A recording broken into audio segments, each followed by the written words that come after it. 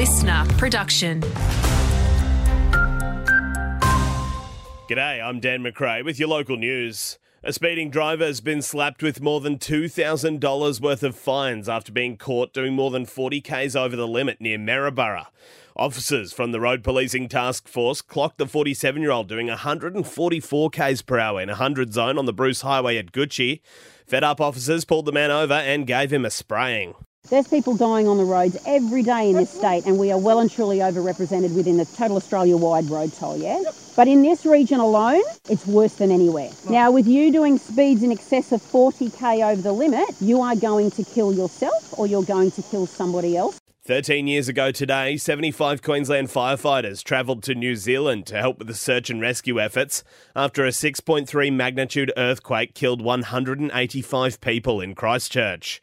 Assistant Commissioner John Corcutt was in charge of the team and says they conducted over 570 searches over 11 days of rescues, which included saving 43 people from one building. We were assigned to, good or bad, to the CTV building. And of course, the CTV building was where the majority of fatalities occurred. So we had crews out there for 58 hours around the clock.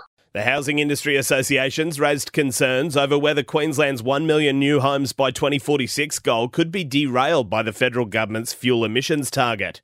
HIA CEO Simon Croft says new modelling predicts a range of upfront costs could increase, including the use of vital commercial vehicles for tradies. He says it would lead to them being used less and significantly impede progress.